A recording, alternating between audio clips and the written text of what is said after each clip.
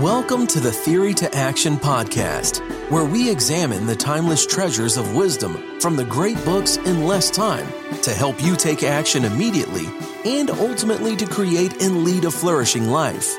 Now, here's your host, David Kaiser. Hello, I am David, and welcome back to another Mojo Minute. We are going to piggyback on our Liberty Minute that was released over the weekend for this Mojo Minute.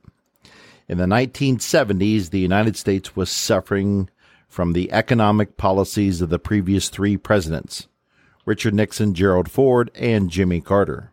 All three demonstrated they were economically illiterate to how free market capitalism worked, and even more so, all three demonstrated with extreme gusto how incompetent as leaders they were. The greatness of the American system of government is that it's distributed power out from its core. Yes, the federal government has unique and broad powers in some areas, but mostly the real powers are left undocumented. Thus, those powers that are distributed to the states or the people under the 10th Amendment. Here's the language of that amendment. Quote, the powers not delegated to the United States by the Constitution, nor prohibited by it to the states, are reserved to the states respectively or to the people, end of quote. This unique quality of the American system is called federalism. The United States population, as often is the case, in desperate times will seek those havens in the country where the political actors will listen and actually do the will of the people. It's happened time and time again throughout history. Just open up a history book and you can read all about it. We saw this most recently on display when Florida, under the leadership of Governor Ron DeSantis, took his state in a different direction under the pandemic, under those extreme lockdown rules that came from the federal government. Texas equally was pushing back, much along the same lines as Florida, against some of those most draconian of rules of the pandemic to try and solve the problem of combating the virus in a different way. This is quintessentially American. In the late 1970s, Americans were looking around to see which states were willing to restore the free market capitalism that the country had enjoyed since its founding. And this is where our nugget of wisdom for today's Mojo Minute comes in. Our book of the day is The Pillars of Reaganomics, A Generation of Wisdom from Art Laffer and the Supply Side Revolutionaries, edited by Brian Dimitrovic. Written in 2014, this book is a great summary of the greatest economic rebound in the country's modern history, and it contains some of the unlikeliest of characters. Let's pick up the book in its second chapter because this is fascinating. Quote, in terms of economic policy, federalism has made a significant difference in terms of which states have prospered and which have lagged. Because states can set up their own tax, budget, and regulatory policies, they can serve as laboratories for the range of economic policy choices, with the various results plain for all to see. Some of the most important contributions of supply-side economics have been in the area of state policy. Art Laffer played an integral role in the first great supply-side triumph in the states, the passage of in California in June 1978 of Proposition 13. We're going to study this more later. This was a measure cutting down property tax rates which had become punishing on account of being unindexed for inflation at a time when inflation was regularly running 8 to 10% per year. Not to be outdone, Massachusetts, under the auspices of a Democratic governor and legislature, pushed through a series of laws and ballot initiatives from 1979 to 1982, not only cutting property taxes, but also lowering the capital gains tax rate and excise taxes, along with capping municipal spending. Watching all this with amazement was the foremost journalist in supply-side tradition not in the employ of the Wall Street Journal. This was Warren Brooks, whose syndicated columns based at the Boston Herald American and the book The Economy in Mind, written in 1982, remain the most rigorous statements of supply-side principles ever produced. In his writing, Brooks stressed evidence and statistics as he weighed the merits of supply-side policies. Brooks showed time and again that however intriguing was the theory, the Laffer curve, for example, it was hard data that brought home the urgency of the supply-side revolution. Holy smokes! You might be thinking like me, Massachusetts was one of the states that kicked off the supply-side economic miracle of the 1980s? Wow, that is hard to believe. Even more so, you're telling me that a Democratic governor, Edward King, led this effort in the 1970s, late 1970s into the 80s? That's even more amazing. Are you sure? Supply-side economics, right?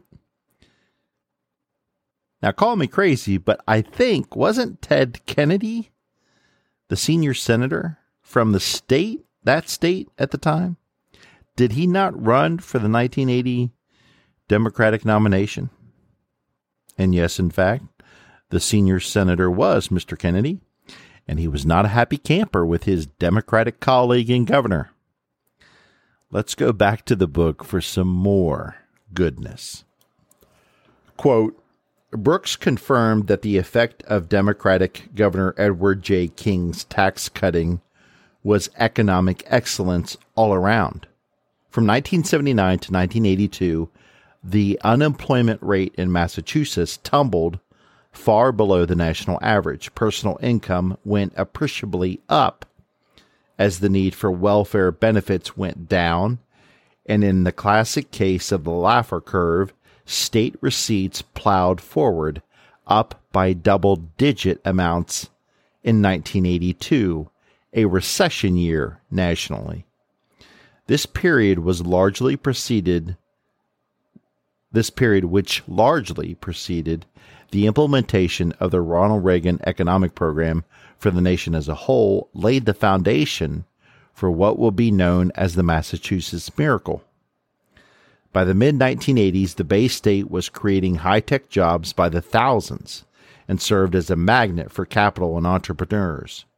In one of history's ironies, Governor King lost his re-election bid in 1982 to Michael Dukakis, who 6 years hence would be the Democratic opponent to Reagan's heir apparent, George H.W. Bush, in the presidential election.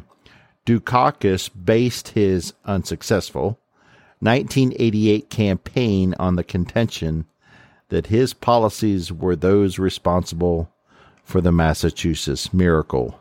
End of quote.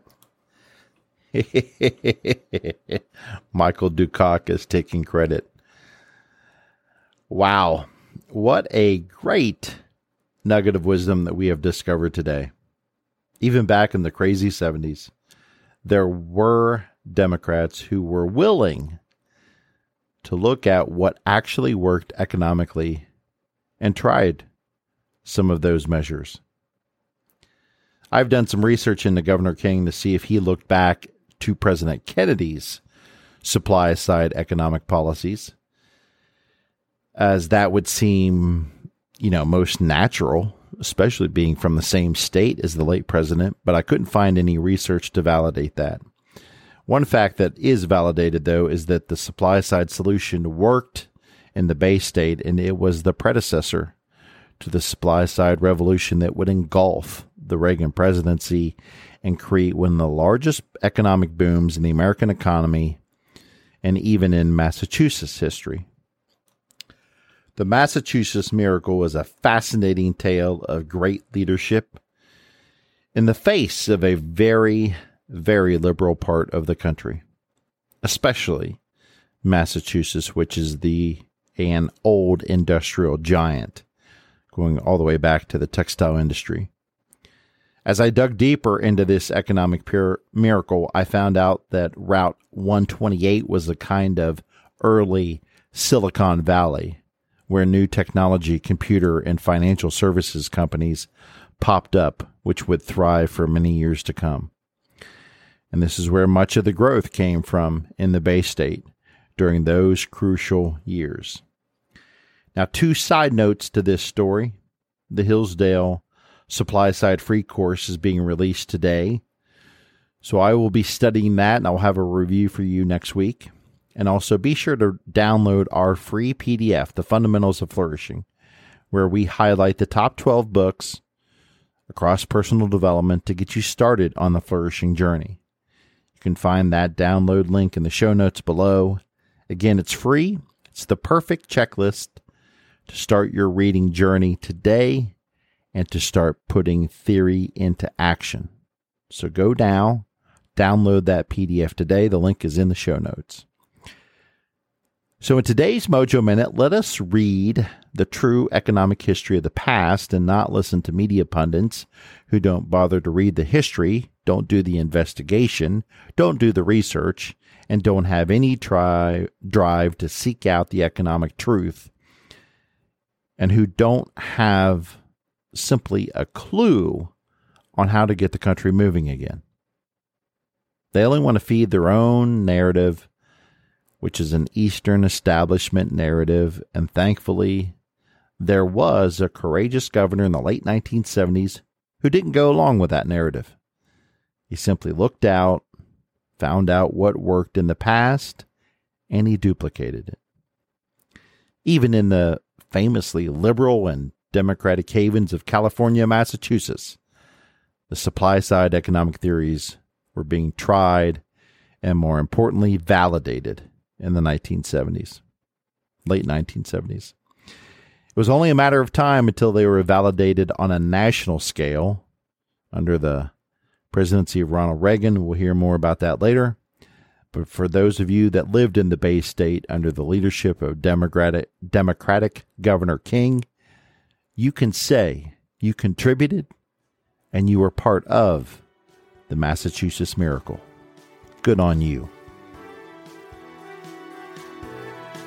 Thank you for joining us. We hope you enjoyed this Theory to Action podcast. Be sure to check out our show page at teammojoacademy.com, where we have everything we discussed in this podcast, as well as other great resources. Until next time, keep getting your mojo on.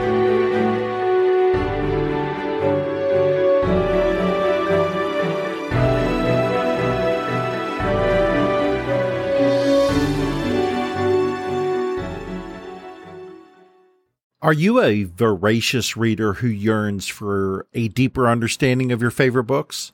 Or perhaps you're a busy professional seeking to enrich your knowledge but short on time.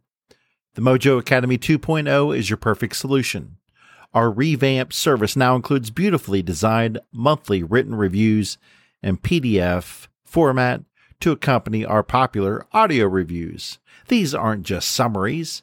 These are comprehensive and insightful explorations of each book, packed with the actual quotes from the book to enhance your understanding. With usually 69 pages per review, they are perfect reference tools to take your learning to the next level. Get your free Mojo Academy review in written format at teammojoacademy.com or click on today's show notes for that free link. Again, teammojoacademy.com or click on today's show notes and you will see the link for the free written review. Get yours today.